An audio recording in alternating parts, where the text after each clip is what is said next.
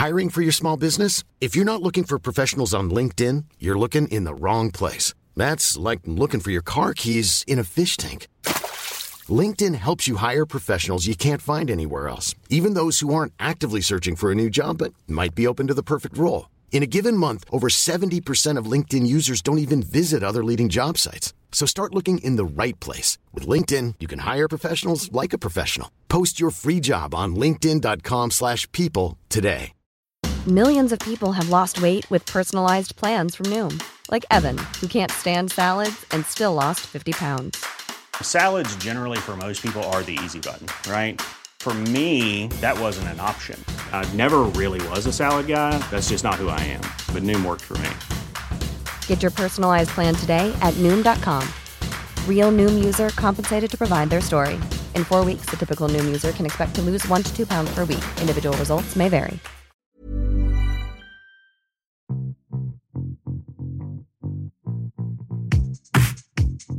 Hi, I'm Pav. And I'm Neil. And welcome to the Top 10 of Anything podcast. Let's start the countdown. 10, 9, 8, 7, 6, 5, 4, 3, 2, 1. So you have a bunch of chords, some words written on a page, some instruments, and maybe even some melodies. And any mere mortal would have no idea what to do next. But there are some that can turn shapes and sounds into timeless, beautiful, uplifting, life-changing moments in time. The songwriter can fill and break your heart with one hook and one lyric. Here's Neil with 10 songwriter facts. Thank you very much, Pav. So here we go. So, Paul McCartney is the most successful songwriter of all time.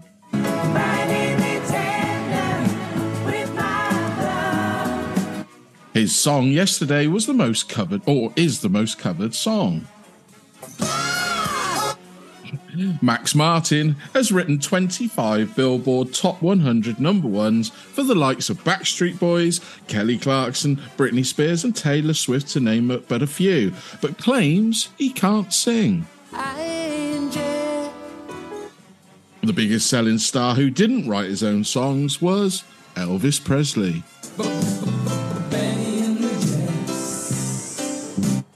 And another super selling star who didn't write his own songs is none other than Frank Sinatra. Rod Temperton.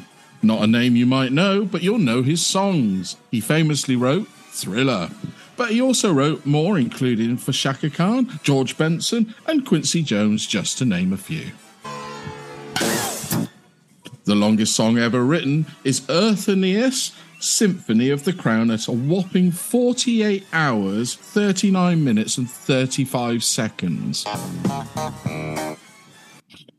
And according to the Guinness Book of World Records, Napalm Death's 1989 song You Suffer is the world's shortest song, written at just 1.3 seconds long.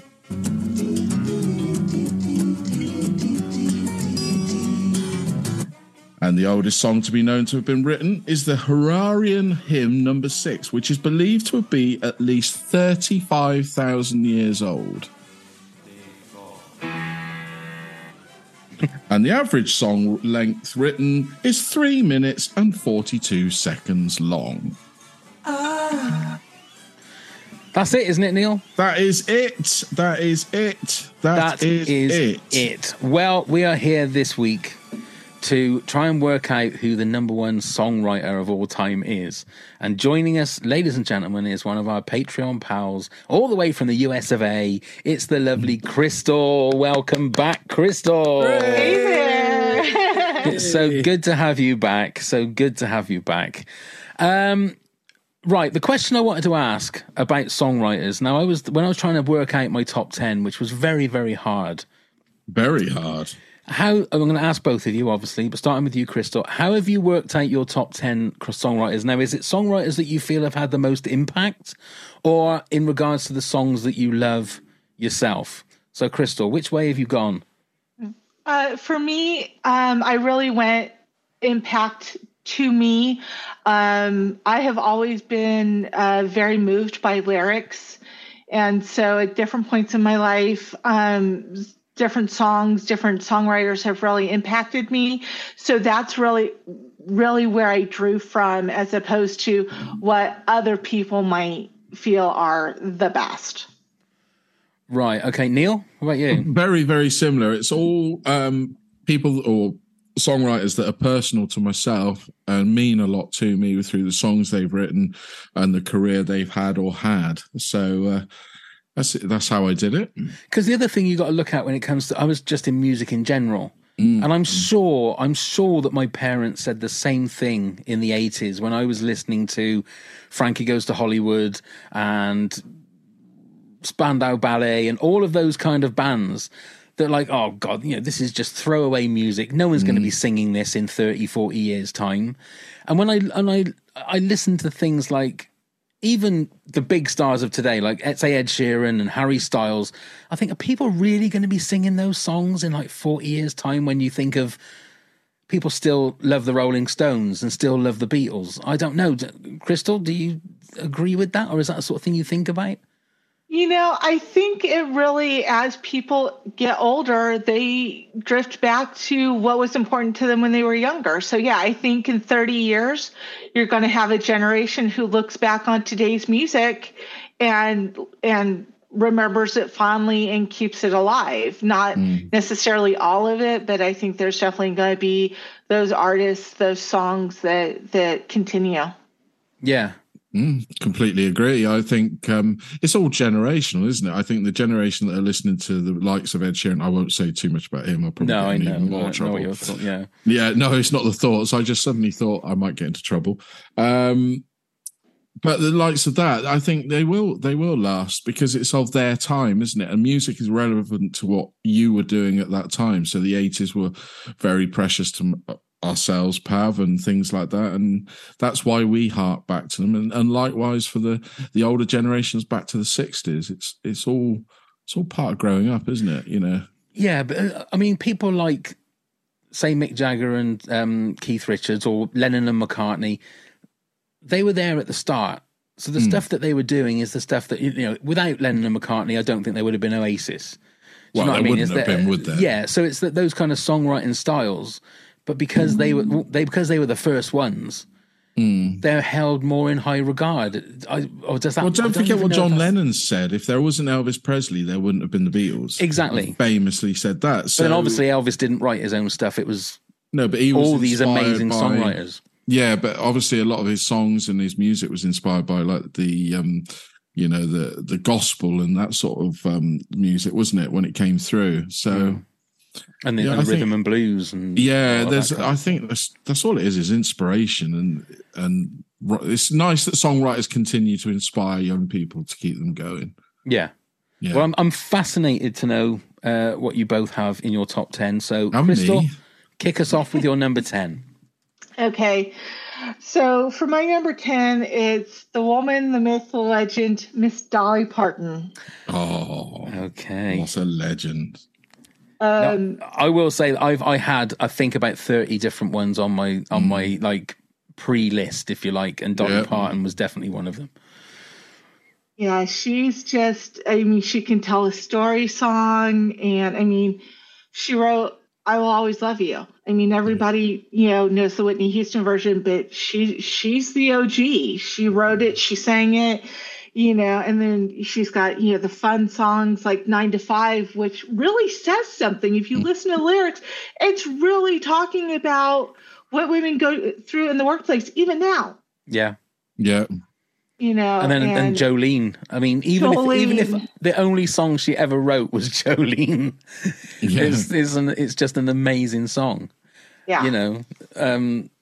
I completely agree with you with Dolly Parton. She's not in my top 10, but she was up there in the sort of high teens. She's written timeless classics. That's what she's done, hasn't she? Mm-hmm. I think that's a hard thing to do. It's easy to write. Well, not easy, but it's easier to write songs of the time rather than something that's going to stand the test of time. Well, that's a mark, I think, of a good songwriter is somebody that those songs will transcend the decades. Yeah. It doesn't matter what decade that song comes out. It will be a classic. And the one thing I would say for my top 10, and I've written songs in my time, right? So there are times when you can very simplify songwriting, which I think is what I can do. I only know like 4 chords on a guitar. And if you know 4 chords, you can basically play the entire songbook of Oasis, because that's basically what it is. And you can write, and I think as much as I love Noel Gallagher, and again, he's not in my top 10, his songs can be very simple. And, you know, you could easily write. So that's why he's not in my top 10. I've picked people that I listen to their songs and think, how did you write that? How did you come with just the melodies or the arrangements? But Dolly Parton is one of those ones that you wouldn't know I wouldn't know half the songs that she's written. But and it blew my socks off when I found out that she'd written "I Will Always Love You," because it was a Whitney Houston song. And then, because I think, wasn't it in Best Little Whorehouse in Texas? Wasn't that the movie that she wrote? It was, and the story behind it is she was partnered with Porter Wagner in the 60s, and they had a falling out, and on his deathbed, she actually wrote that song for him, to say, no matter what we've been through, I will always love you. Wow. Well, that's good. I'm glad that there was like that, because if she'd have sat on his deathbed and wrote "He's gonna die," it would have been really nasty, wouldn't it? Don't think it's been quite a bigger hit. I don't think, for Whitney Houston a few years later. That's a good story. Okay, then Neil, your number 10. It's Benny and Bjorn. Oh, that's my number 5. Is it? Yes. There we are. So, well, we talk about timeless classics and foot-tapping songs. They're the masters of it. For people that don't know, Ben and Bjorn were from ABBA. In case people don't know. Are you going to try and say their last name? No. Could you? Benny Andersson and Bjorn Ulvaeus. I think that's how you're supposed to say it. It's very Scandinavian, isn't it? Very nice. Hello, family. But their songs have held the test of time, and it's testament now with the theatre in London that they've got, and the stage show that they have. What is it? Holograms of themselves, but yeah. And through to the musical, the Mamma Mia musical movies. I mean, it's just I've never met anybody that doesn't like at least one ABBA song. There we are. That's how bold a statement I'll make. Crystal's gonna blow you over now. She's gonna say, "I hate them." Oh no, I love ABBA. I can't help but smile when I think of them, because it's you go with Dancing Queen. It's how can you not like bop around and smile with that? Yeah. Exactly. And they'll have these boppy like tunes, but the lyrics have got a little bit darker meaning in some of them, haven't they, if you listen to them? Yeah. So they are one of those songwriters that one song, like you say, you can be bopping to at a wedding or something like that, and then the next minute they are like heartbreaking tunes with beautiful melodies. That's why they're my number 5. I mean, you can, again, I've spoken so much on these music podcasts that we do about ABBA. They're indestructible songs, but it's one hell of a skill to keep writing such great Their greatest hits. I don't know if we'd ever do a top 10 greatest hits albums, but that would have to be up there, because I don't think it'd be in the top 10 for sure. They don't have to be. There isn't a bad song. You could pick 20 of their songs that would go. They do 2 volumes as well, haven't they? I think they did. Yeah. Yeah, I think they did. Yeah, crazy. Right, my number 10 is probably going to be controversial. And he wasn't in my top 10 originally, and I thought I have to put him in, and it's John Lennon. He's probably going to be higher in a lot of people's, or maybe even number 1, I don't know. But in regards to the Beatles, his songs are not my favourite Beatles songs, but you can't deny just what he brought to music. Him and McCartney together, but I mean, they didn't write all of their early stuff. They basically wrote together, didn't they? And then they shared the songwriting credit, even though, as you see from the Get Back documentary, they helped each other with all their songs. Yeah.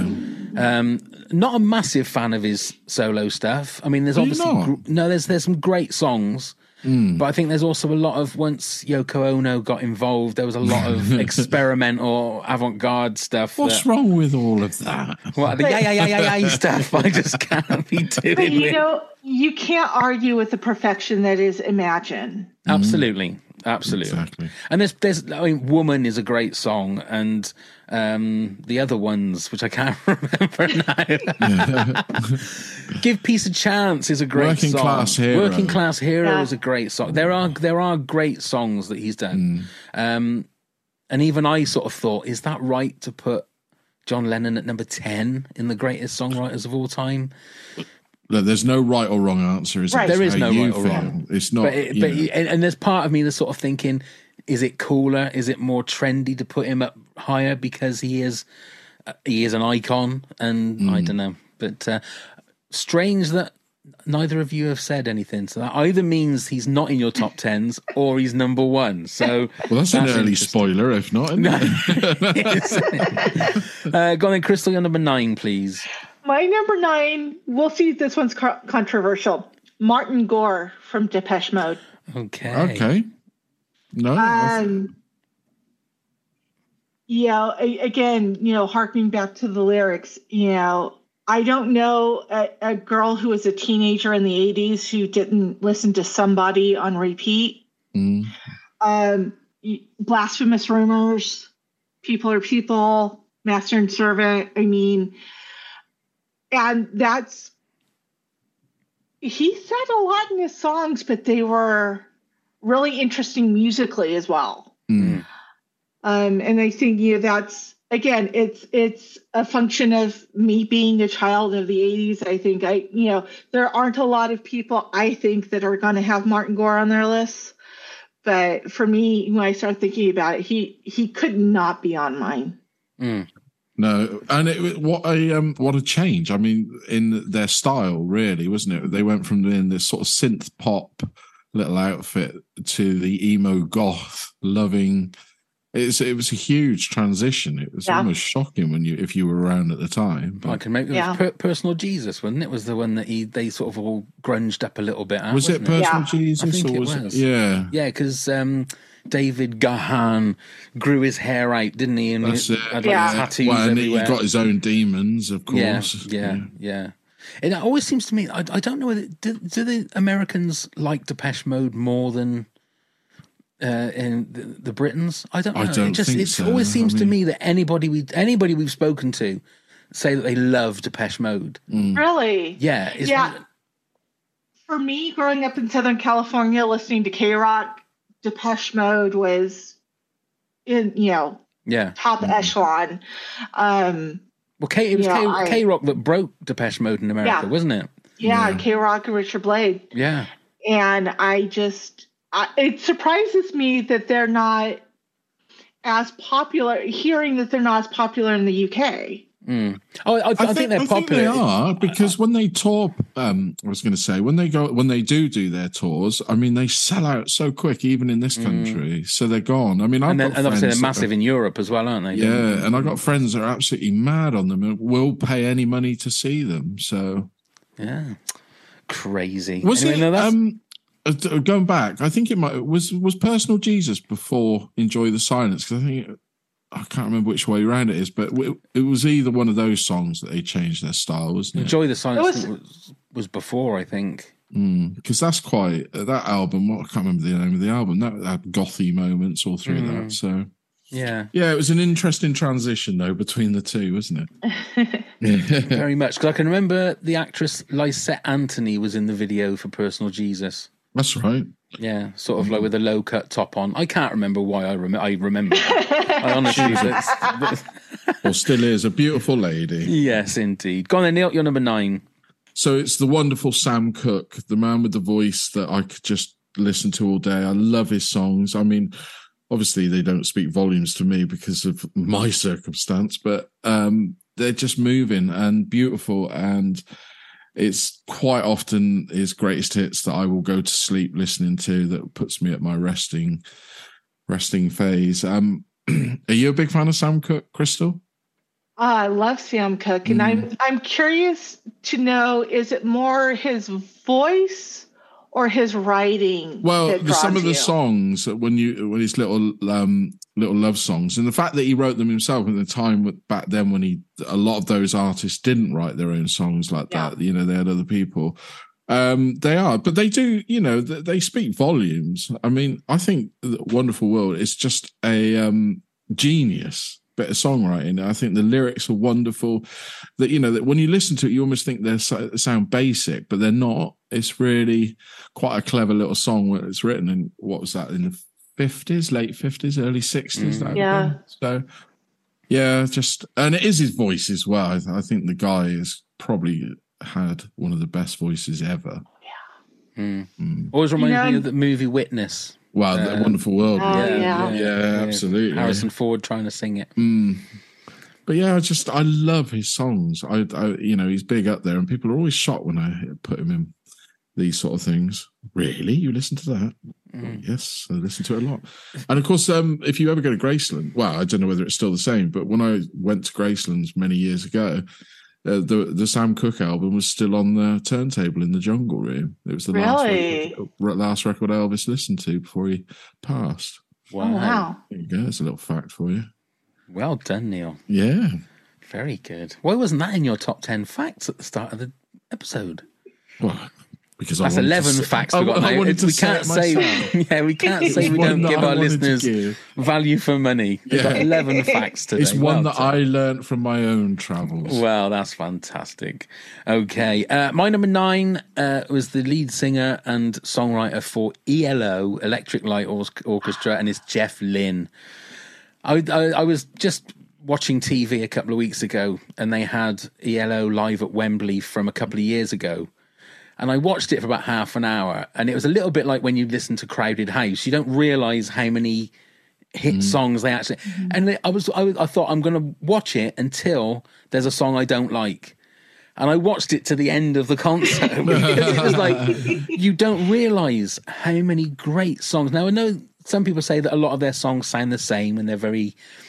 you know, very samey. And even when Jeff Lynne did, what they called? Travelling Wilburys, that had the same kind of sound to it. And he was always like classed as the fifth Beatle because of George Harrison's friendship with him and stuff.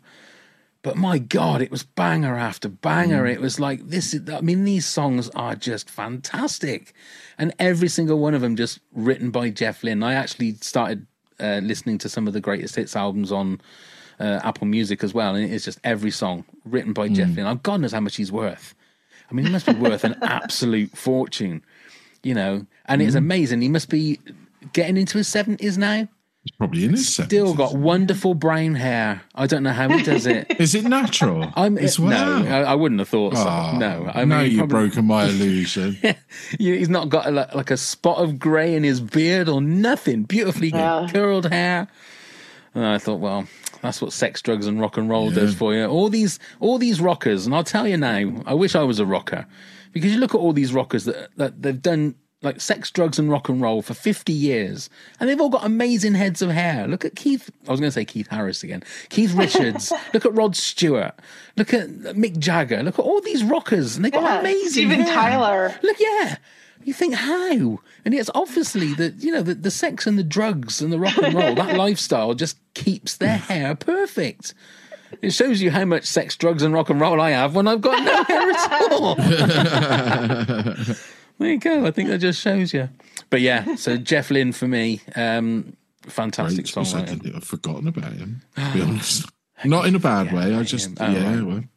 Okay. We actually saw him in a concert in LA a few years ago. It was fantastic. Really? Oh, Yeah. Was that just him or as the Electric Light Orchestra? It was as ELO, but at this point, he's pretty much ELO. Yeah.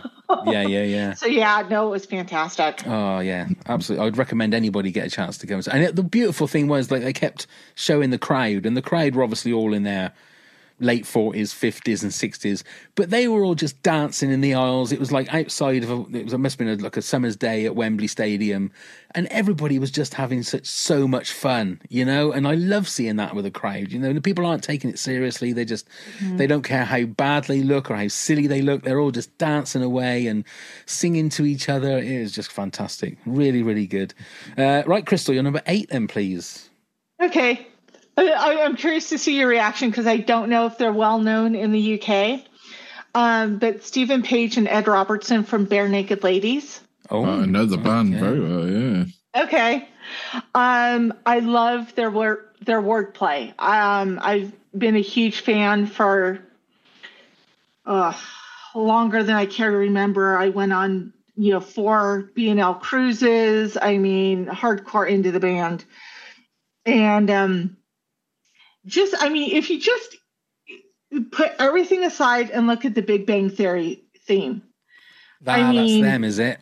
Yeah. Right. What they shoehorn in there and the facts and how rapidly it goes by. It's like, how do you work Australopithecus into a song naturally?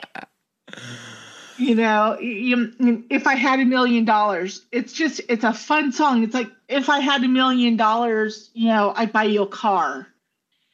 I didn't realize that's who it was that did that song. Yeah. And they have a song harkening back a little bit and called Be My Yoko Ono. Oh, right. Okay. And it's talking about, I love you like John Lennon loved Yoko Ono that much. And if you break up my band, it's okay. I'll put that on the video playlist. I'll put that song on the video playlist because that's quite apt. It is. They're great with their lyrics, and there's another one that they can do really dark lyrics in a really peppy melody, and you don't really realize that you're hearing a song about falling off the ledge, washing windows. But it's their wordplay is fantastic. Okay, so what were the guys' names again? Stephen Page and Ed Robertson. Right. And Stephen Page actually left the band in 2009 and started a solo career. Oh, right. And his solo stuff is also very good. Right. Okay. Okay. That's something to add to the list, Neil, I think, of our homework. Okay, then. Right, Neil, you're number 8 then, please. It's none other than Peter Gabriel for me. I thought you'd have him in there somewhere. Yeah. I've been a huge fan. Well, obviously, he was introduced to him with his solo stuff that I knew first because my mum and dad had, I think it's number 4, which would have had solo.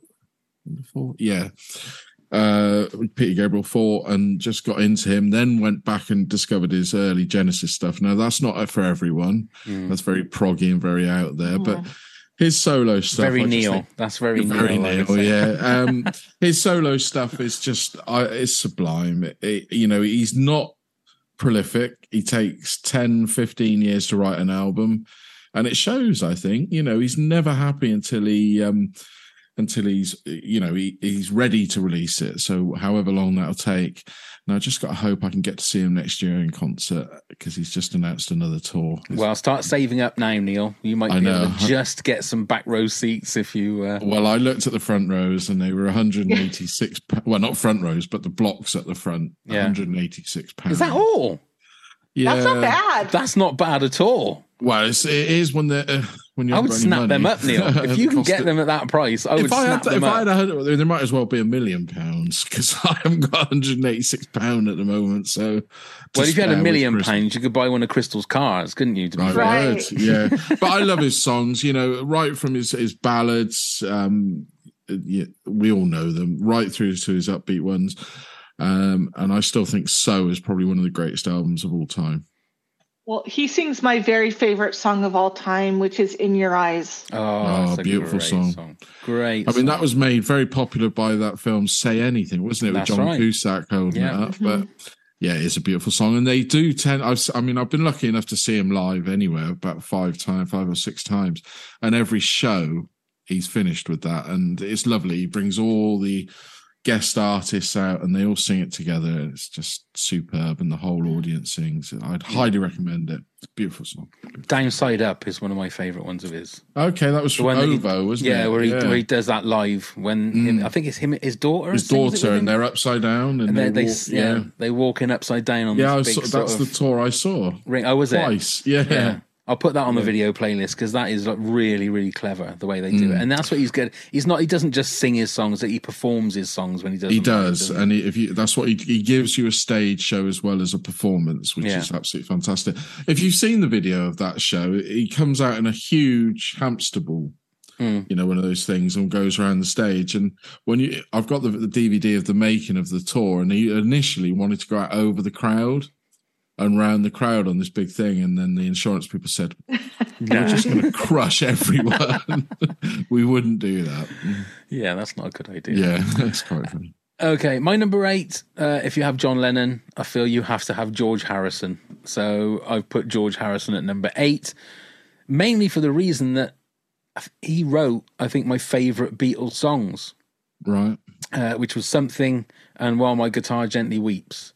Those 2 songs are my 2 favourite Beatles songs. But when you look at, my whole idea of George Harrison changed after watching the Get Back documentary, and the fact that I felt that he was always pushing against Lennon and McCartney, wanting his little space, and when he didn't get it, he decided to walk away. But when you watch him working out his songs, I Mean Mine was one of them, wasn't it? I think you see him working out and stuff. And then a lot of his solo stuff. My Sweet Lord, obviously, is a great tune. Got My Mind Set on You. I love that one when it first came out. And When We Were Fab was another one I think he had from that Cloud 9 album. So I think he's very underrated as a songwriter. But maybe it is a bit controversial to have him above John Lennon, but the reason is, especially While My Guitar Gently Weeps, I think is one of my favourite songs of all time. Well, there you go. That'll be why he's higher then. There you go. And especially, like I've said before, I think on this podcast, the live version that was, I think, at a George Harrison tribute concert where Prince does a guitar solo. I don't know if you guys have seen that. One of the greatest guitar solos you will ever see. And it was Jeff Lynne, Tom Petty, George Harrison's son was there, and they're all playing the song, all singing the song. Prince comes wandering on, puts a guitar on, just plays this, and he keeps looking to see, are we going to go again? Like, let's do it again. And and when he finishes, it's one of the greatest rock and roll moments I've ever seen. They finish the songs, they do like the thing where they hang on the chord, and then he picks the guitar up, throws it behind him, and just walks off. So someone else has to come in quick and catch the guitar, and he just walks off. So he doesn't worry if anybody's going to catch the guitar behind him or not. He just throws it up in the air and walks off. So there's no sort of saying hello to other members of the band. He comes in, does what he needs to do, and as Prince normally does, he just pisses off. Off he goes, and he doesn't give a shit because he's Prince. It's fantastic. I'll put that on the video playlist without a shadow of a doubt. Is that the one when he leans back on the crowd while he plays? Yes, I think it is. Because that's phenomenal, isn't it? I think the trust that he has. Yeah. Thank God he's only a diddy. But... I know. Amazing. Absolutely amazing. Anyway, and that's a weird thing. I haven't put Prince in my top 10. How mad is that? How have I not put Prince in my top? Anyway, that was my number 8. So, Crystal, your number 7, please. Number 7 is the mistress of tearjerkers, Sarah McLachlan. Oh, right. Angel makes me cry every time I hear it. Can't help it. She co-wrote I Will Remember You, which is one of the first songs that I ever heard that made me interested in her. Right. But she's got this way of weaving, very emotional imagery into these really haunting melodies. And it just, I've told people, if you hear me listening to Sarah McLachlan more than 2 songs in a row, please come check on me. Because as much as I love her, she's not an uplifting soul. So it's a very specific mood that you have to be in, I think, to listen to her for very long. It's not an artist I've heard a great deal of. Really? I must get and have a good old listen. It's When She Loved Me from Toy Story 2. Yeah. It's the one that breaks my heart every single time. every single time. Are her albums all as accessible? Each song on the album is accessible as the sort of hits, as I would say. Her earlier stuff, her Fumbling Towards Ecstasy album had probably the most hits. Hold On and Possession and things like that. And then, later she had Angel, and Sweet Surrender was in there somewhere. So she's not like a hit maker. No, she's more of like a Brandi Carlile or a Joni Mitchell, where she's great and you know her, but she's not getting up and playing the hits. Yeah, it's just sometimes when you deep dive into somebody's album, you get the hits or the known songs, and then the rest of the album sometimes to me feels like fillers. No, you're not going to get that with Sarah McLachlan. She wants to rip your guts out. In 7 to 9 consecutive songs. Right, it's on my list. Yeah, I'm gonna have a deep delve into that. Yes, I think she's. You've only got to go on TikTok, and you'll hear a lot of her sad songs when there's ever a sad video that people. Yeah, Angel is one that it doesn't. If it's about a dog that's being put down, or if it's somebody that's got like a terminal illness, that'll be the song that they'll link and play in it. You'll hear it at least 50 times on different really sad videos. Yeah. Okay, then Neil, you're number 7, then please. Well, likewise, some people find this artist very, very depressing, and some of his songs are. Leonard Cohen. Wow, I thought that would be your number 1. No, not quite. Okay. Well, no, obviously, it's number 7. But I thought no, I'm a huge Leonard Cohen fan. His songs mean a lot to me. I grew up listening. It was an accidental discovery. I can't remember whether it was my parents or whether it was my auntie and uncle that had. I can't remember the name of the album. Anyway, when I used to play it on the vinyl and fell in love with his deep voice. And then started to really listen to the lyrics, and then they meant a lot with me. And then when I went through my hard times, which everybody gets them, he was there for me, if that makes a lot of sense. Mm-hmm. So he helped me through a lot of shit. And I explained it on a previous one, If It Be You Will, why it meant so much. And a lot of his songs did that to me, and it's the lyrics. And I get it why people don't like him and why people find it hard to listen to him, but yeah, it's just that I've grown up with it, and it means a hell of a lot to me. To me, it's a sad loss. We've had a huge sad loss. It's weird, because he is sort of, well, in my mind, he's thought of as someone that does very depressing music and lyrics, and so the fact that you were going through a hard time, and that was what sort of helped you through it. Well, if you think of the classic, which is actually not one of my favourite of his songs, but Hallelujah, which is covered beyond death.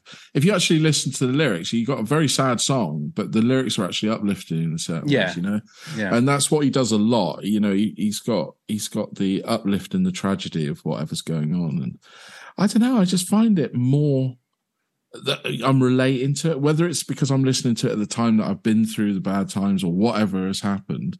And I still listen to him a lot now, and it makes me feel, almost comfort or in a better place. Are you a fan, Crystal, of Leonard Cohen? I am. I'm not to the extent. For me, a little Leonard Cohen goes a long way, but I have mad respect for him. What would you say would be the accessible album or whatever of Leonard Cohen? I would say if you're on any of the streaming services, just put on the playlist, because that'll be the easiest way. Because with every one of his albums, there's going to be songs that, even they've taken me sometimes a while to actually appreciate them and for them to grow on me. But my favorite album is Various Positions. I think it's just, you've got, if Leonard Cohen can do an uplifting song or an upbeat song, he's got that on there, and it's got the very melancholy song and everything like that. But that's the album that's my favorite album at the moment. Okay. Yeah. Okay. Thank you very much. That is a surprise. I must admit, that was a surprise. I put Leonard Cohen on the thumbnail specifically for you, because I thought, well, I'm going to put him on there because he's going to be Neil's number 1, so I'm going to put him on there. So there you go. Okay, my number 7, part of a duo, but also a massive solo star, and it's Paul Simon. He nearly made my top 10. He really did. My number 4. He's your number 4. Oh, yeah. I think the one thing I was saying about like Jagger and Richards and people like that, is there anybody around these days that writes protest songs? Or write songs that sort of really mean something? Because I got a feeling that people like Paul Simon were at the vanguard, we're at the forefront of that kind of thing, where a lot of their songs actually sort of not just meant something within the song, but meant something to that generation of people.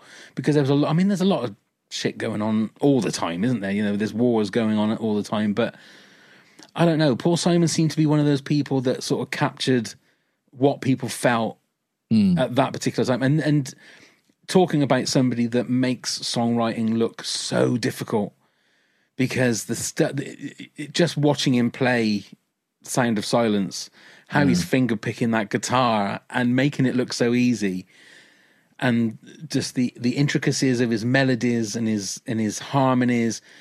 Amazing that he's only number 7 in my top 10, because as a songwriter, there's very well, in my mind, there are 6 people that are better than him.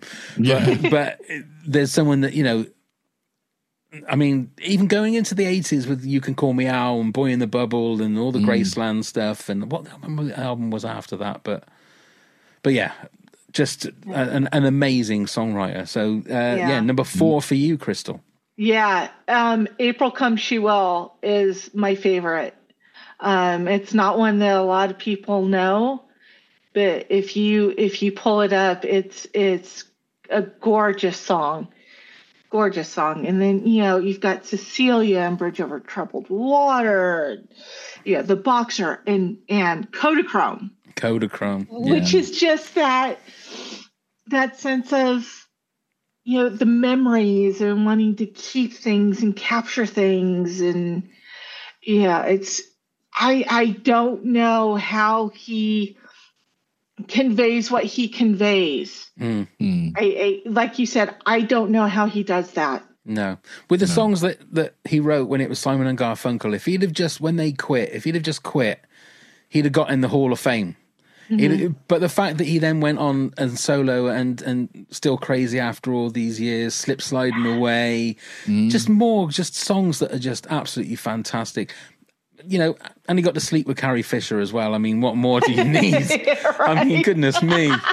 I mean, how much win can there be for a man? I mean, goodness me. Yeah. I wonder if he got her to dress up like Princess Leia. I mean, I don't know. He might have done. His own Mrs. Robinson. His own Mrs. Robinson. But yes. So you're number 4, my number 7. Not in your top 10, Neil, no? No, well, that's what I said. It kept going in and out, but I used everybody, like I said earlier, that meant something to me. It's got meaning. And not that they don't, but yeah. Okay. It's in my honourable mentions. I mean, I've got a list as long as your arm down there. I think we're all probably the same with that. Yeah. Yeah. Okay, then, Crystal, you're number 6 then, please. Number 6, again, not sure how popular she is in the UK, Stevie Nicks. Oh, I love Stevie. Right? I'd marry her tomorrow. Oh, my God. The original Gypsy.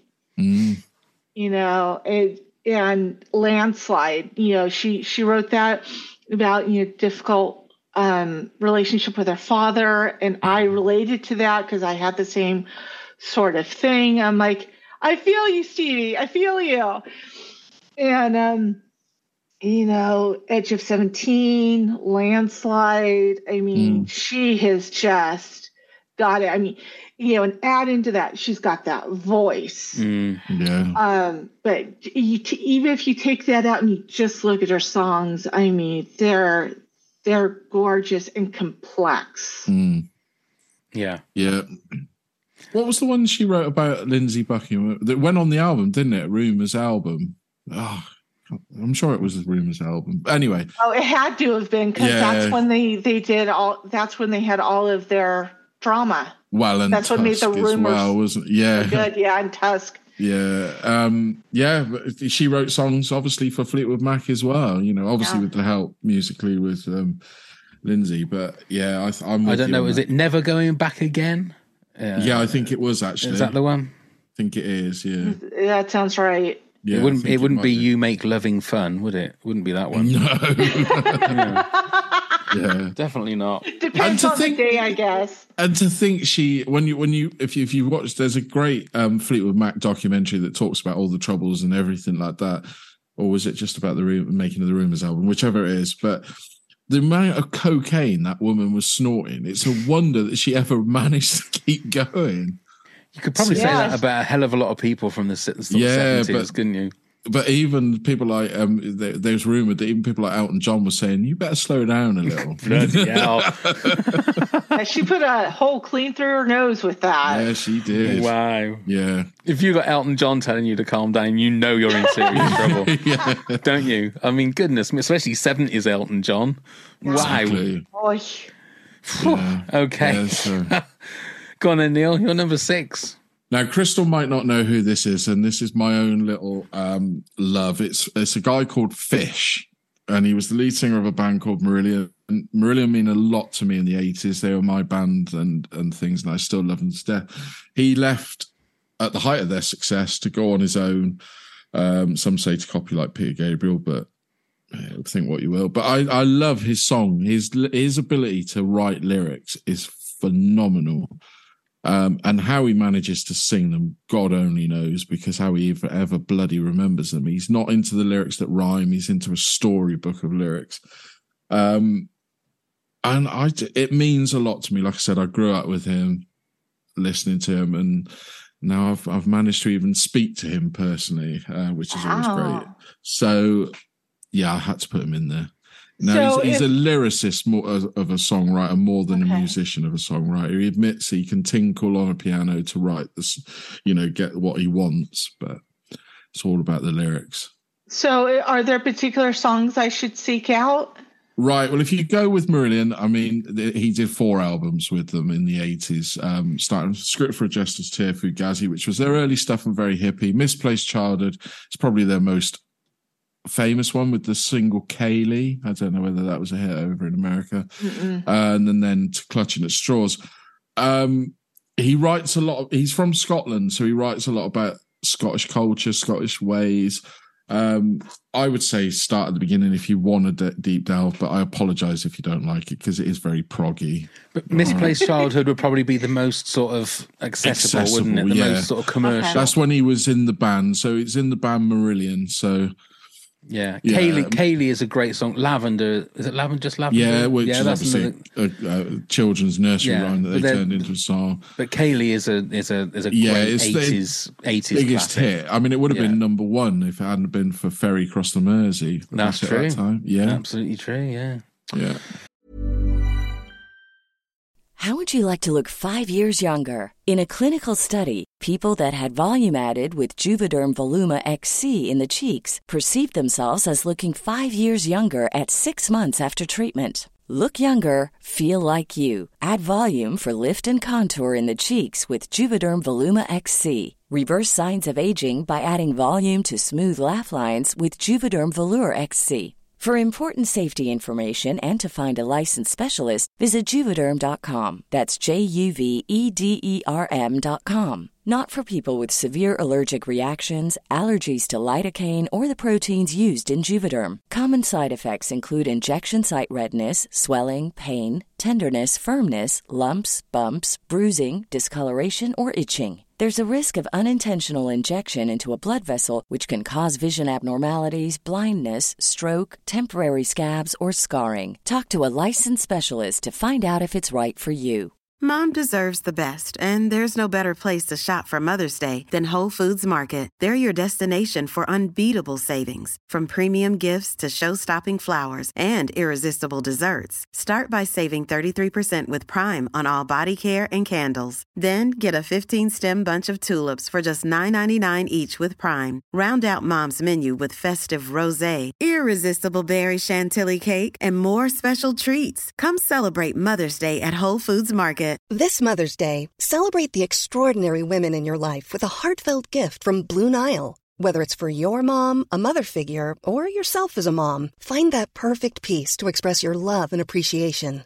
Explore Blue Nile's exquisite pearls and mesmerizing gemstones that she's sure to love. Enjoy fast shipping options like guaranteed free shipping and returns. Make this Mother's Day unforgettable with a piece from Blue Nile. Right now, get up to 50% off at BlueNile.com. That's BlueNile.com. Hey there, it's Michelle Norris. I'm host of a podcast called Your Mama's Kitchen. When I travel, I'm usually looking for a way to find a taste of home when I'm not at home. And one of the things I love to do when I am at home is entertain. And Airbnb allows me to do that. When I was in California recently, I rented a house that had a great kitchen. And when we were sitting around the table, we're all thinking, we're in someone else's house. Someone could be in all of our homes as well. If you have a home, but you're not always at home, you have an Airbnb. Your home might be worth more than you think. Find out how much at airbnb.com/host. Yeah, there you go. Crystal, you've got homework. A bit of homework. Yes, I do. I think, like Pav said, I think Kaylee and that is just, I think it'd be fine. That is literally an ode to his old girlfriend called Kaylee. His first love. And there's the song, and it's a lovely. I mean, the lyrics are beautiful. I think it is a great song. Yeah, great song.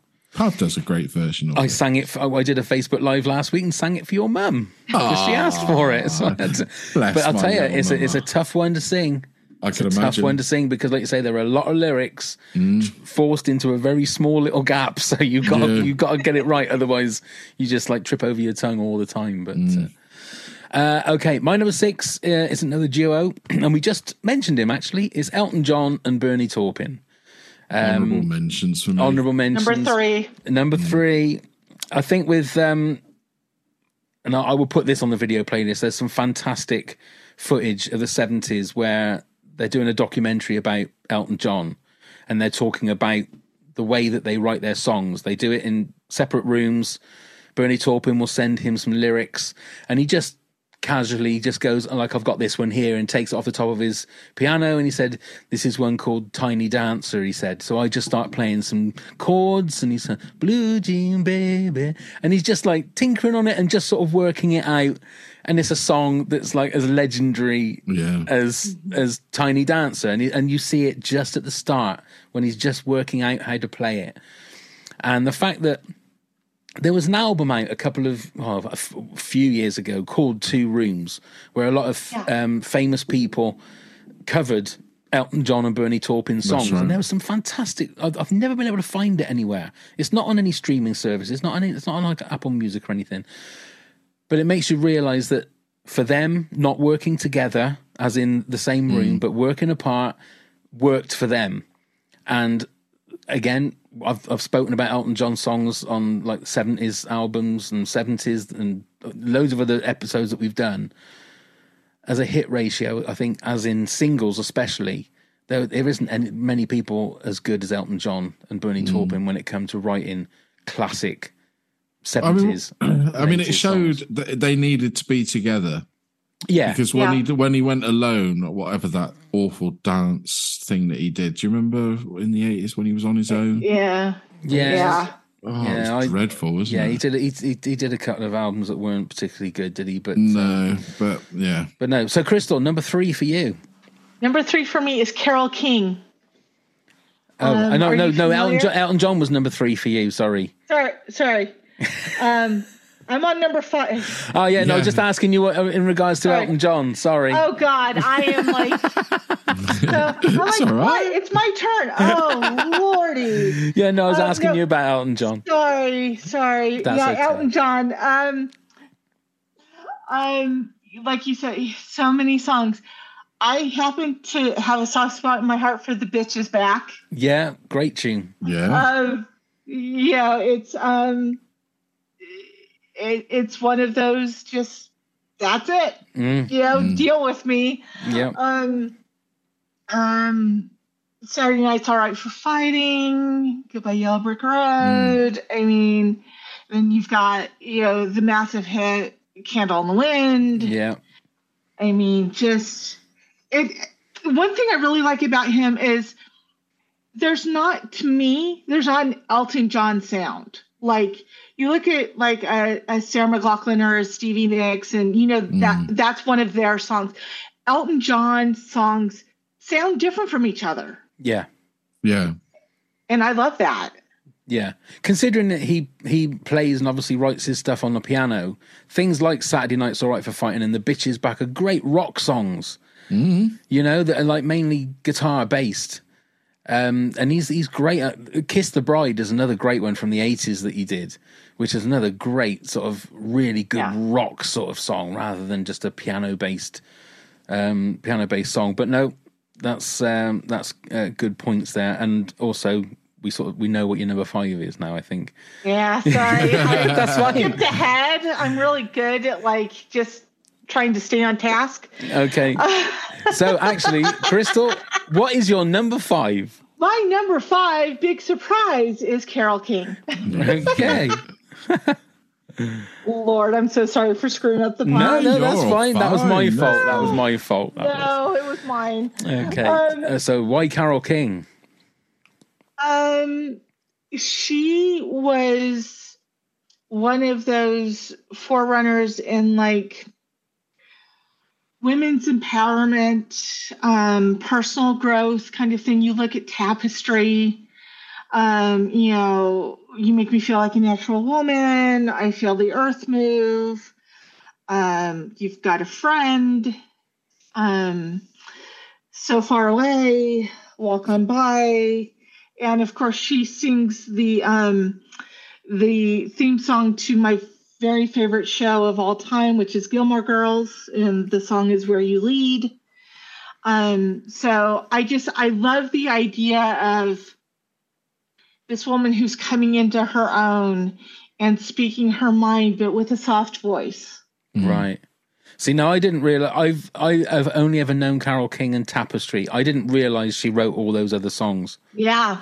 I didn't realize that at all. So and I think that's it with a lot of these people that are mainly songwriters, that you don't realize a lot of like I was looking, Smokey Robinson was nearly in my top 10 because I looked at the songs that he's actually written and I thought, oh my God, he wrote My Girl. Mm-hmm. And he wrote, you think, Jesus, and these are all these classic songs. So I didn't realize that with Carole King. I didn't realize she wrote Walk On By and things like that. And prior to Tapestry and becoming a performer, she wrote in, I don't know if you're familiar with this, the Brill Building, which was basically a songwriting factory in the 60s. Oh, right. Yeah, so she and Jerry Goffin, who was her husband, they wrote a lot of hits for like Leslie Gore and I forget who else, but yeah, she wrote a lot of hits for other people in the 60s. Wow. Have you seen her musical, Crystal? Well, the musical of her songs. I have not. I would like to. It's one that I have not seen, but I've heard it's fantastic. Yeah, I've been told it's absolutely brilliant. Absolutely brilliant. I've not seen it. So, and she did British Summertime in the UK only like 3 or 4 years ago, just before COVID. She did. I saw that. Yeah, I saw clips of that on it must be on YouTube. But yeah, I'll put some clips of that on the video playlist if it's on there. Yeah. Okay, then Neil, you're number 5. So we've already talked about him, Prince. Oh. He is my number 5. I mean, there's a guy that can turn his hand to any song, wrote for other people, a lot of other people as well. I think he was just a natural born songwriter. He's a natural born musician as well, wasn't he? He apparently could play 12 instruments, to the top standard. I can't even name 12 instruments. That's the thing. But we spoke about him so much on a lot of the other podcasts. I think the guy was a genius. And I think, he was gone very much too soon. Yeah. He had so much more to give. I mean, he was somebody that lived in, as Kevin Smith very rightly said, in Prince's world, didn't he? Yeah, he was in his own world. But yeah, and it was said that like Paisley Park, every single room in the house had the facility to record. So wherever he was, if he needed to, he could press record and start playing and writing stuff wherever he was. in the house or in the compound complex or whatever it is. But I don't know if they still do it. But you could go and have tours around Paisley Park, couldn't you? I wouldn't mind doing that. It'd be interesting. Once he passed away.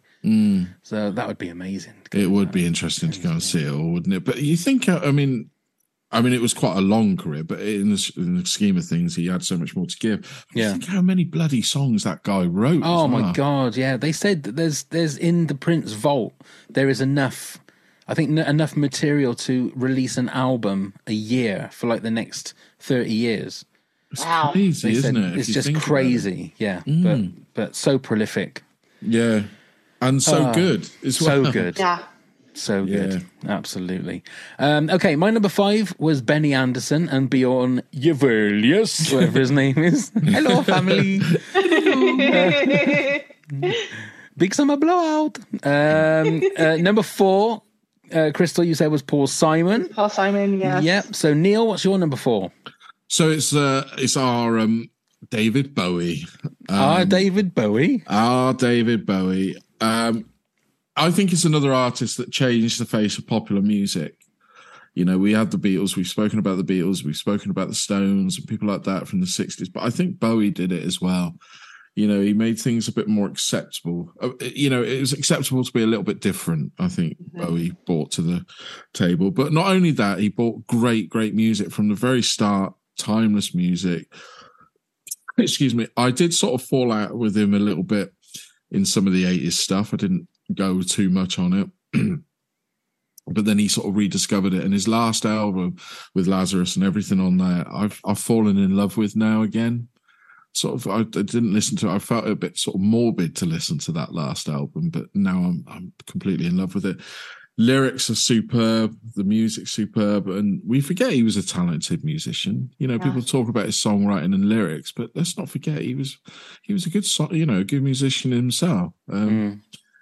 And yeah, I'm just glad he still played a lot. You know, there was this awful worry at one time when they all passed in that dreaded 2016 where everybody went, that I thought he might get a little bit forgotten, but thankfully not.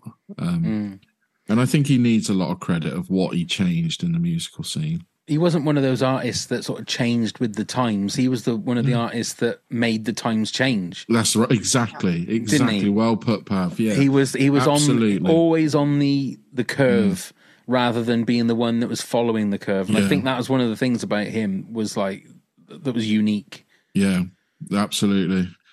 Yeah. And I used to be scared of him a little bit when I was younger. We had the Hunky Dory album, which is probably still my favourite.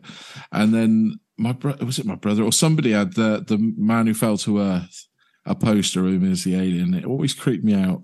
And I still think of it when I see him. I think Ziggy Stardust used to freak me out. Yeah. I think.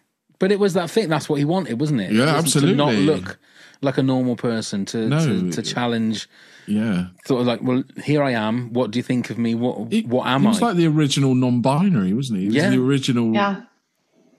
Back then, you know, it was just the norm for him. So yeah.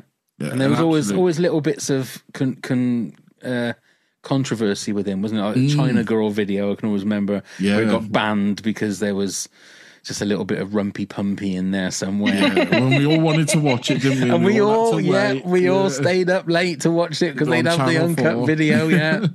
Oh, I remember those days as well. Yeah. A rumpy pumpy. For me, seeing him in Labyrinth in the 80s. Oh yeah. I mean, who else could have played the Goblin King? I know. He was amazing. Who else could fill that cod piece like he did? Right? I still wonder if that was all Bowie. Yeah. We'll never know. Wow. We'll ask her, what was her name? Who was it? Iman? Jennifer Connelly. Iman, his wife. Iman was his wife, yeah. She never had any complaints. So. I'm sure she didn't.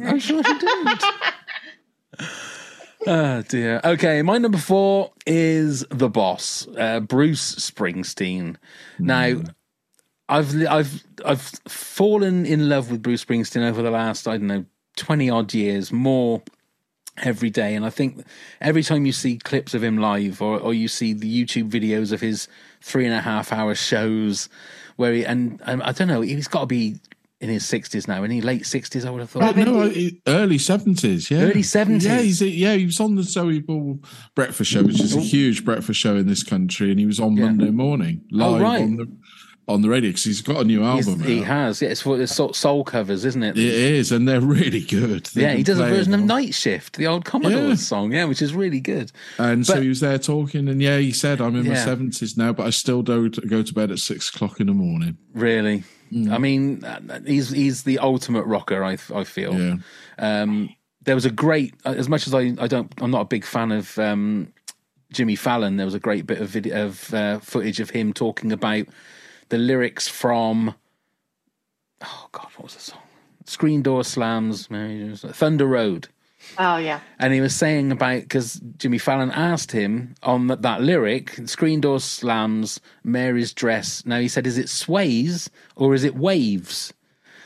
And Springsteen was saying, he said, he had the album, he had the Born to Run, is it Born to Run album? I think it was a Born to Run album. And he said during those days, he said, I was so meticulous. I was like, it's perfection.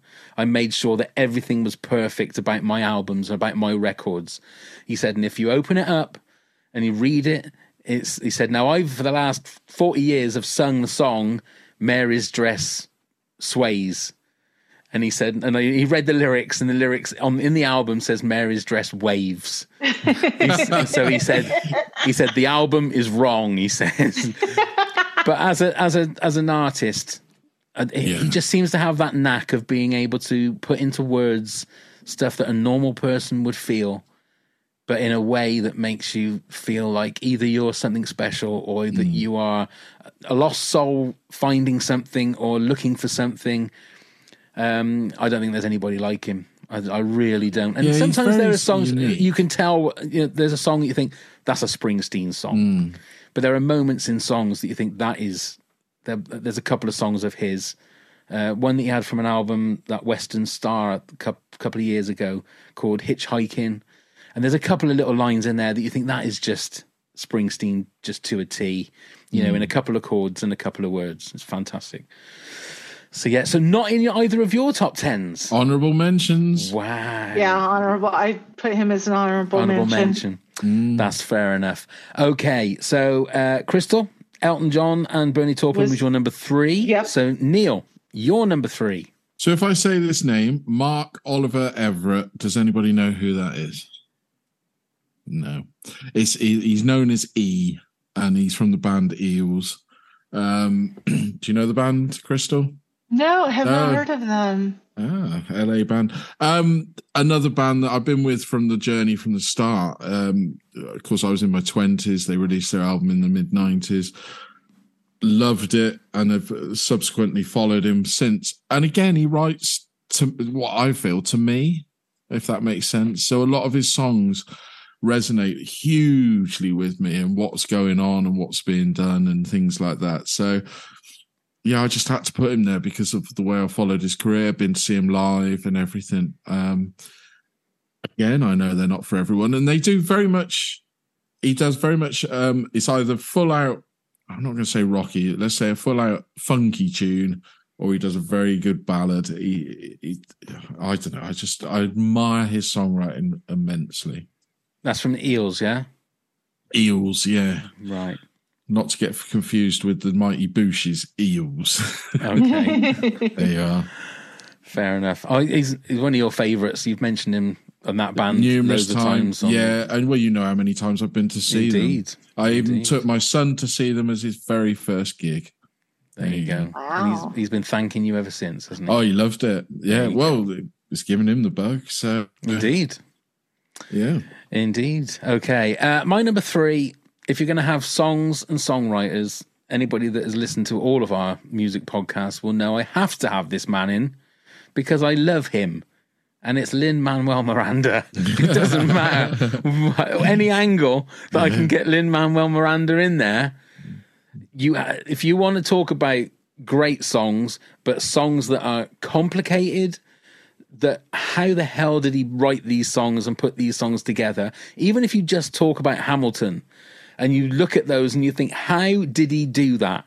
How did him as a man, as flesh and blood and bones and muscles and sinews and brains and just able to come up with things like that, and then also go on to everything else that he's done, whether it's written for Moana or Encanto. I'm in his groove, as I've said before. Anything that guy does, I am just there for, and it's just crazy. It was crazy that it took me like a year and a half to watch Encanto. It was crazy that I didn't really think it was because of lockdown that I watched Hamilton the first time. And now I'm in love with everything that man does. So I don't know what anybody else feels about him, but I'm right there with you. I was fortunate enough to see Hamilton on Broadway. I did not see original cast, right? So I did not see Lin there, but I am right there with you. I'm in love with everything he does.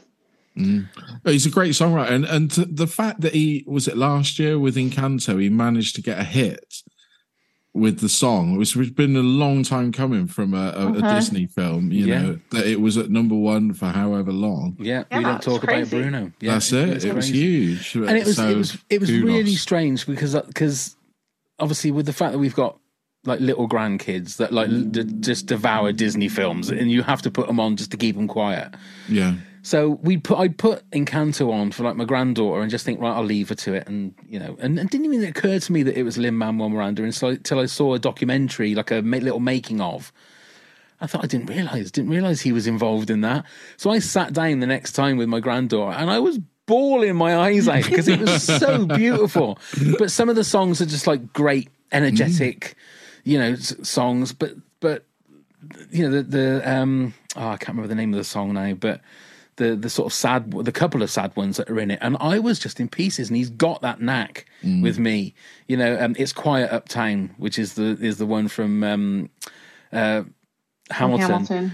That when we went and saw it in London, that must have been a couple of years ago now. Luckily, everybody was wearing masks because it was still COVID times.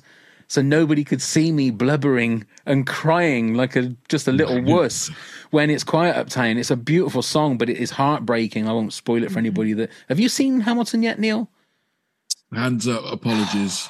Oh, come on, you've got to do it. If not, I'm gonna come around your place and sit there with you and make you watch it. part of me wants, because you know I do like to go to the theatre a lot. Yeah. So part of me wants to go and see it rather than watch it on the telly. So I've put it on the list for next year to go to the theatre. But I would say watch it on the TV first because it is the OG cast. Yeah. But then if it's that good and then the live version, I know it should be. The live version was fantastic, but they're just not as good as the OG cast. They're just not. Right. And that's no disrespect to the period. Yeah, no disrespect to the guys and gals that are doing it. It is they are fantastic, but you got to watch it with the original crowd. But yeah, so number 3 for me, Lin-Manuel Miranda. Crystal, your number 2, please. Number 2 is Brian Wilson of the Beach Boys. Honorable mention for me. Yeah, growing up in Southern California, you know, they were part of the soundtrack of my life, and you know, Darlin' is a beautiful song. And then you get into the whole, you know, wouldn't it be nice, and In My Room, and Surfer Girl, and Good Vibrations. It just evokes such, at least for me, such specific memories. And I think even, you know, for those who are, you know, didn't grow up near the beach like I did, it paints a picture of a time and place and an idyllic setting and an idyllic way of growing up. And I think he's absolutely brilliant. I mean, you go back to, we've talked a little bit about, you know, sometimes the lyrics or the melodies are so simple, but I compare it to cooking, because one of the tests of a good chef is, can they make eggs? Can they make a good egg? It's a very simple thing, but it's hard to do. Same thing here. It seems so simple, but it's not easy to do. And he's a wackadoodle genius. He indeed. Perfectionist as well, isn't he? Right, yeah. Yeah. Yeah, no, that's a great one. It is a great Beach choice, Boys actually. fan, Neil? I am. They're the sort of band that I will listen to and then forget about for a while to listen to. Does that make sense? You know, they're not on a continuous thing on my playlist, and I don't know why. It's probably because I keep forgetting about it. Yeah, but I think that's one of the me, ones not them. you can take for granted, can't you? Yeah, you It's really the Beach do. Boys. It's like surfer music. But then when you dig down, you know, And then Little you Saint Nick realise- was always one of my favourite Christmas ones Is as it? well. Oh, okay. Yeah, Yeah. It was on one of the like compilation Christmas albums I had when I was like a kid. I and it mean, I was grew up with Pet Sounds. Yeah. You know, it was one of the vinyl that was in the cupboard that would get played. So I don't know why. I've got to rectify this now. Indeed, you have. But no, I do listen to them, on occasion. Okay, then go on then, Neil. You're number 2. Well, this is the chap that I thought you would have thought I had at number 1 is Eddie Vedder. Oh, right. Pearl Okay. Jam. Now, he's moved higher up because I'm still buzzing from seeing them in the summer on the tour. And like I said before, I got treated to go into the Gold Circle for my birthday. And I've just still in love. Ooh. Yeah. Had to do that. Sorry. But obviously he writes the lyrics for Pearl Jam. They work as a unit to write the whole song. But he's got his solo stuff, and I think speaks volumes to how it feels sometimes. His song Society, whether you know that, it's from the movie Into the Wild. I think it's just a beautiful song. I find it fascinating. And people say, I don't understand what he's saying. And I get that, but read the lyrics and then find out that he is singing just poetry sometimes. And his new album, I've fallen in love with, and now they've released a deluxe part of it. I just can't stop listening to it at the moment. It's taken over my airwaves.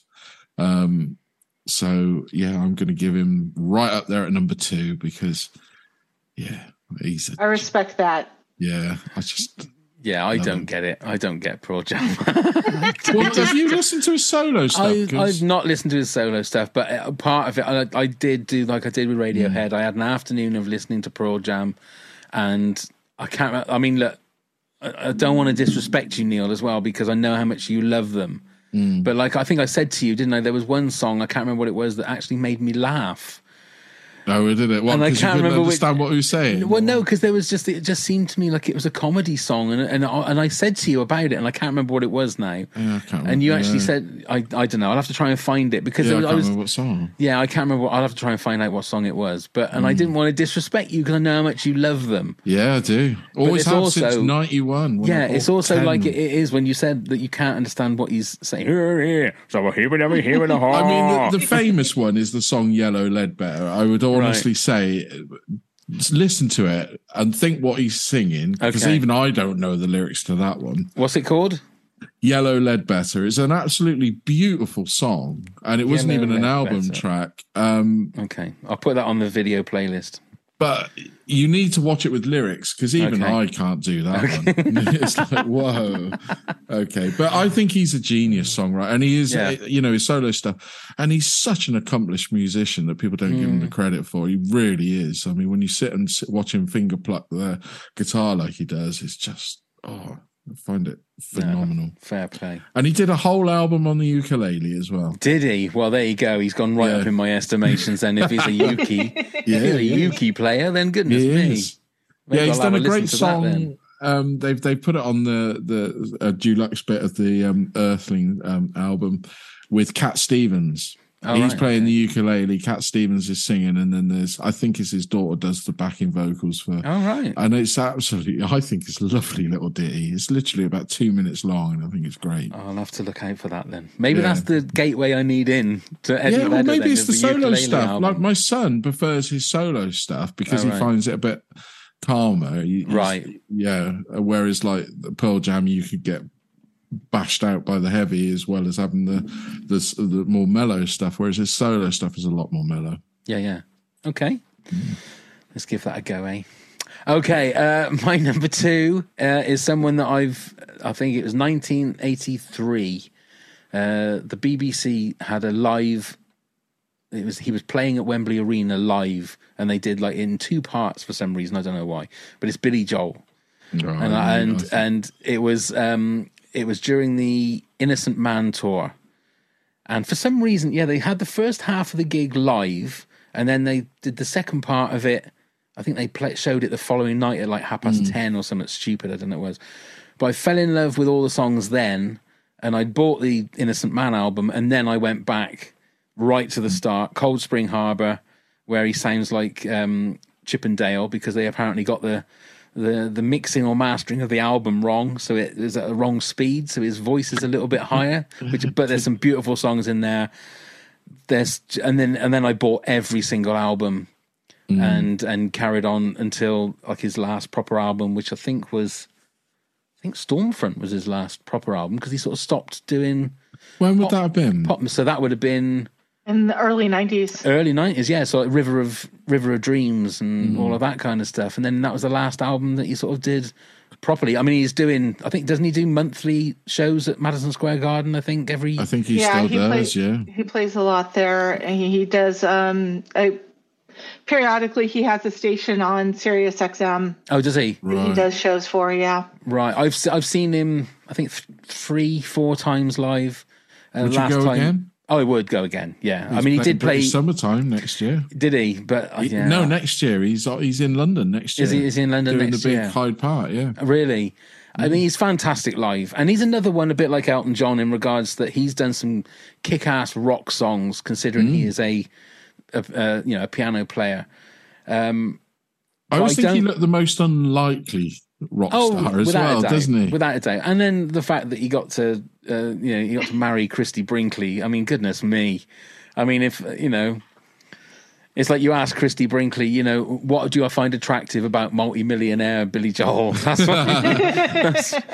the kind of thing, isn't it? But I think my favorite album of his is Nylon Curtain, which is very Beatles, very Beatles influenced. But there are great songs. I'm trying to think. Street Life Serenade is the name of the album. And there's a song on there called The Great Suburban Showdown, which is all about somebody that is going back home and he doesn't want to go back home. He's got his life, and it is a fantastic song. It is just so melancholy and just like heart-wrenching, because he knows, he's going home to say goodbye, basically, which is one of the lines in the song. But yeah, I don't think there's a bad album from Billy Joel. So for me, that's my number 2. Great choice. Right then, before we get on to our number ones, let's do a countdown from number 10 to number 2, Crystal. Then Neil will do the same. Then I'll do the same. Fire away. Okay, number 10 is Dolly Parton. Number 9 is Martin Gore from Depeche Mode. Number 8, Stephen Page and Ed Robertson from Bare Naked Ladies. 7 is Sarah McLachlan. 6 is Stevie Nicks. 5 is Carole King. 4 is Paul Simon. 3 is Elton John and Bernie Taupin. And Brian Wilson comes in at number 2. Wonderful. Neil? Fantastic. Same with you, please. You've got to say his last name, though. Oh, I'll just say number 10, Ben and Bjorn from ABBA. Number 9, Sam Cooke. Number 8, Peter Gabriel. Number 7, Leonard Cohen. Number 6, Fish from Marillion. Number 5, Prince. Number 4, David Bowie. Number 3, E from the Eels. Number 2, Eddie Vedder. Well done. Why did you say it like that? I was going to pretend to do it. Okay. Mine is number 10, John Lennon. 9, Jeff Lynne from the Electric Light Orchestra. 8, George Harrison. 7, Paul Simon. 6, Elton John and Bernie Taupin. 5, Benny Andersson and Bjorn Ulvaeus. 4, Bruce Springsteen, the boss. 3, Lin-Manuel Miranda. And number 2, Billy Joel. So, Crystal, what is your number 1 songwriter of all time? My number 1 is your number 2, Mr. William Joel. Hey! Excellent. Okay. He's one of these people who can just craft a song, and he can tell a story, man. Piano Man and Scenes from an Italian Restaurant. That's the ultimate story song, I think. That is the ultimate story song. And then the one that touches my heart the most is the one he wrote for his daughter, Lullaby. Yeah. Love Yeah. it. So he just runs such a gamut. And then, like you were talking about, with Innocent Man, I love the doo-wop feel to it, and For the Longest Time. Yeah. And he's done so many different styles and done them well. And like you, I mean, I've seen him in concert several times, and I could see him 15 shows in a row and he wouldn't have the same set list. No, that's because right. he's got that many. Yeah. Yeah. There's not many artists that can do that, is there? No. At all. No. And there will still be songs that were hits, and it'll still be songs that people know. One thing that surprised me, because my favourite Billy Joel song of all time is from the Stranger album, is called Vienna. And it wasn't a hit. It wasn't a hit song.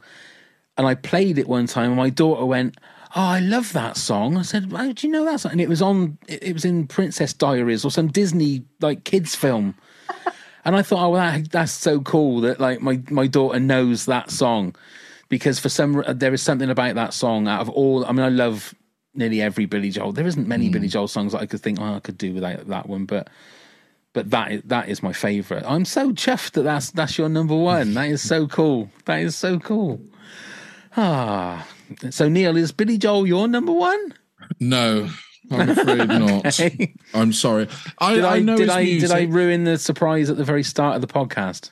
What? Who my number one is? Yeah. No, it's Timmy Mallet. Timmy Mallet. Crystal's not going to know who Timmy Mallet is. No, of course not. He was a children's entertainer in the UK.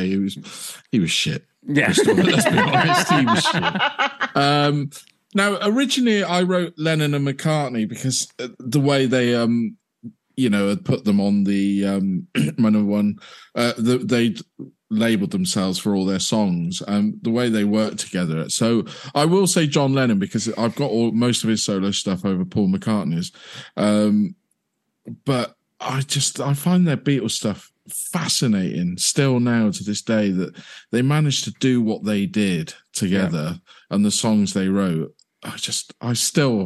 We've talked about all these other artists, mind-boggling, but for what little they had to what they produced and then what they became, I find just so we can all talk about it. Paul McCartney is my number one.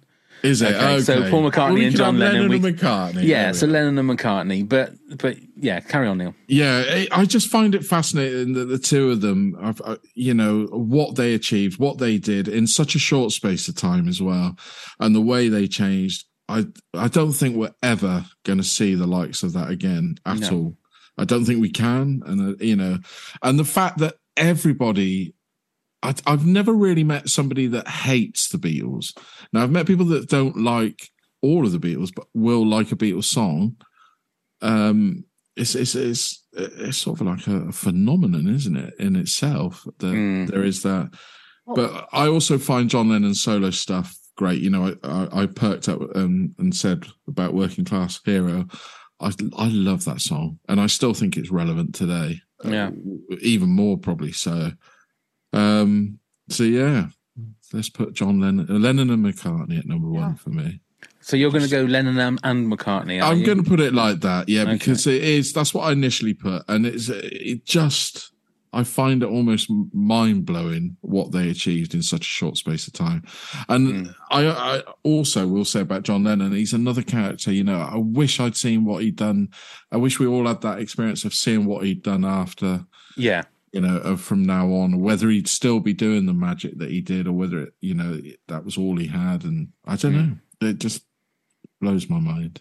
Well, the thing I'd say with McCartney as well is that he went through the Beatles stuff and came up with some of the most iconic songs of all time, the most successful songs of all time, the most popular songs of all time. Then went from that to Wings, where he then wrote some of the most successful and most popular songs of all time. Then went solo and did some amazing songs solo. I mean, look, has his voice gone now? Should he sort of give up? Maybe he should. But I watched him at Glastonbury. I wasn't at Glastonbury. No. And it hit me then that the man is just a goddamn legend. He is a legend. You know, and I think people Yeah. take advantage of him, and people will laugh at him. And the little clip I did on was Meat Free Monday, which anybody that has listened to Kevin and Bean and that will know that is like not one of McCartney's highlights, you know. And you listen to some of his like new stuff, and it's not a patch, obviously, on, you know, 'cause he's probably used every chord in every way that he can over, what would it be, 50 years? No, 60 years? 60 It's plus, crazy. almost. Yeah. It's absolutely crazy. There was one song he had recently that I thought was very good. It was just before lockdown, that last album he had. Was it Come Over Me or whatever it is? Was it? Oh, God, are you sure Something you're like talking no, about it was Paul in McCartney now? it became, not in a. I think I know the nudge, one you wink, mean. wink. Yeah, it was quite a simple sort of song. Wasn't Yeah, it? but it was a typical McCartney song. Yeah. But it was so catchy. We talked about Earworms before, and that had it straight there. And he's a master of it. But the two of them together, I mean, yeah. I saw him live in '94. I think it was. What was the album that the My Brave Face? Or was that 94? Was it? Yeah, Flowers in the Dirt was the album that came out. Right. And we went to Wembley, and he had a great band. Wembley Stadium, was it? Wembley Arena. Oh, right, okay. And before he came on stage, there were like screens, and it was flashing up images of the Beatles and Wings. And it hit me then, and I genuinely started crying because I thought, I'm going to see a Beatle. I'm going to see a Beatle. And he was amazing. It was like 2.5 hours, Springsteen-esque. Every song, like even the songs from the album that he was, you know, the Flowers in the Dirt were all hit songs. So, song after song, Fall on the Hill, you know, Live and Let Die, Long and Winding Road, Hey Jude. And it was just like, it was just, it was, I think it's the greatest live show I've ever seen, without a shadow of a doubt. And that just shows you, I think, like you say, you take for granted who he is now. And he's 80 now. And he's, of course. yeah. And the fact that he's doing that, you know, he is. I Just mean, I had legend. friends that were there at the Glastonbury, and they stayed and watched him. He was near on 3 hours, wasn't he? Yeah. Yeah. At 80. Well, he And was like 80 I say, the day after. his voice is gone, you know, and But he didn't need the voice. The didn't need crowd the carried voice. it Yeah, nearly, and then he had exactly. obviously the backing singers, and he's surrounded himself with the world's best musicians. So Exactly. So, Crystal, which one are you a bigger fan of, Lennon or McCartney? Was that an Probably impossible? McCartney. Yeah, it's like which child? Yeah. I would give the edge to McCartney. Okay. I feel like Lennon can be a little more self-indulgent. Yeah. But not to take away from either one of them. The main reason they weren't on my list is because I didn't have as personal a connection to their music as I had to, you know, the other things I had on my list. But I mean, it's hard to argue that, you know, together or separate, they're not the greatest. Yeah. I mean, McCartney wasn't as political, I suppose, as John Lennon. That was the thing, isn't it? And that is whether you. I don't know. Give Ireland Back to the Irish was a. Well, yeah, pretty- but I mean, John big Lennon one. was doing it from a very young time, wasn't he? I mean, he's more known as being your sort of outspoken. And you can't get more political than. I mean, can you? I thought you were going to play the frog chorus. No. I mean, you know. That's the most political song. You did. I'm getting worried that this podcast episode is going to get taken off the air because I'm playing. I mean, you can't get any more political than that, Neil. Come on. Wow. I'll put that video on the video playlist. Okay, so that everyone can see what we're talking about. Okay, honourable mentions. We've only got a few here. So at And Why Not Pod said, I mean, it has to be Springsteen. Fantastic storytelling through great songs. At This One Samantha said, Amy Winehouse, straight from the heart. At FTLOL Podcast said, like a good Disney song, especially Lion King and Aladdin. So Tim Rice. So Lion King was Tim Rice and was Elton John. Elton John. Yeah. Nikki Dennis said Cat Stevens, Leonard Cohen, Carole King. How can I forget Neil Diamond, who of course wrote amazing songs for other people. Glenn Campbell, and my favourite, George Harrison. And at the God of Pod gave me his own 10. It was number 10, Shania Twain. Number 9, Ray Davis of the Kinks. 8, Kurt Cobain. 7, Paul Simon. 6, Ian Brown. 5, Axl Rose. 4, Kelly Jones from the Stereophonics. 3, Noel Gallagher. 2, John Lennon. And 1, Paul McCartney. Mm-hmm. So there you go. Crystal, we've done it again. Yay! We've done it. So before we say our thank yous and our goodbyes, Neil, do you want to tell everybody how they can get in touch with us? Are you ready? Of course I will. Go. Email us at top10pods@hotmail.com. You can ask us any questions you like or give us some any ideas for the top 10s you'd like to hear. You can find us on all the social media sites at Top 10 Pods. Do give us a click, give us a like, whatever you do on those. Come and help support the podcast at patreon.com. Guess what? /Top 10 Pods, where you can get all sorts of rewards, where even being a guest yourself on the pod is up for grabs. Check out all of our links via the link tree. You can find the link in the show notes. So please do come and subscribe. Leave us a review and rating wherever you get those podcasts from. Goodness me, that's going to be like flashcards on the YouTube channel. That is. This is going to be... But that was wonderfully done, Neil. Yeah, but I don't want to keep repeating it slowly because people are going to go, oh... Well, no, Christ. Because you've got to remember that like every episode could be somebody's first episode. Well, yes. Yeah. That's what you got. Well, they'll have to rewind and listen again then, won't Indeed. they? And the other thing you got to remember is... Just remember that. I've completely forgotten that. Hey. Dear. Anyway, Crystal, thank you so much for joining us. Oh, it was such a fun time. I appreciate the invitation. Love it. Well, you'll come and join us again in the new year, yeah? Absolutely. Wonderful. Well, thank you so much for your support, as always. It really means the world to us. And look out for something a little special in your letterbox. That sounds very dirty. Postbox. I didn't mean it to sound... I should give that one a little ding, really. I didn't mean that to sound so bad. I'm sorry, Crystal. Oh, you know what? I'll take a surprise in my box. I'm really... Oh, wonderfully done. Thank you once again, Crystal. Thank you, Neil. Thank you, Pav. Thank you, Crystal. It's been wonderful as always. Indeed. Thank you very much, everybody, for watching and listening. And let's go start the countdown. 10, 9, 8, 7, 6, 5, 4, 3, 2, 1.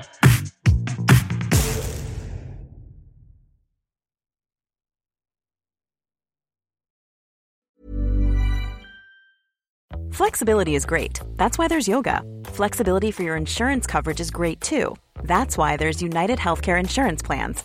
Underwritten by Golden Rule Insurance Company, United Healthcare Insurance Plans offer flexible, budget-friendly coverage for medical, vision, dental, and more. One of these plans may be right for you if you're, say, between jobs, coming off your parents' plan, turning a side hustle into a full hustle, or even missed open enrollment. Want more flexibility? Find out more about United Healthcare Insurance Plans at uh1.com. Hey, it's Danny Pellegrino from Everything Iconic. Ready to upgrade your style game without blowing your budget? Check out Quince. They've got all the good stuff, shirts and polos, activewear, and fine leather goods, all at 50 to 80% less than other high-end brands. And the best part? They're all about safe, ethical, and responsible manufacturing. Get that luxury vibe without the luxury price tag. Hit up quince.com/upgrade for free shipping and 365-day returns on your next order. That's quince.com/upgrade.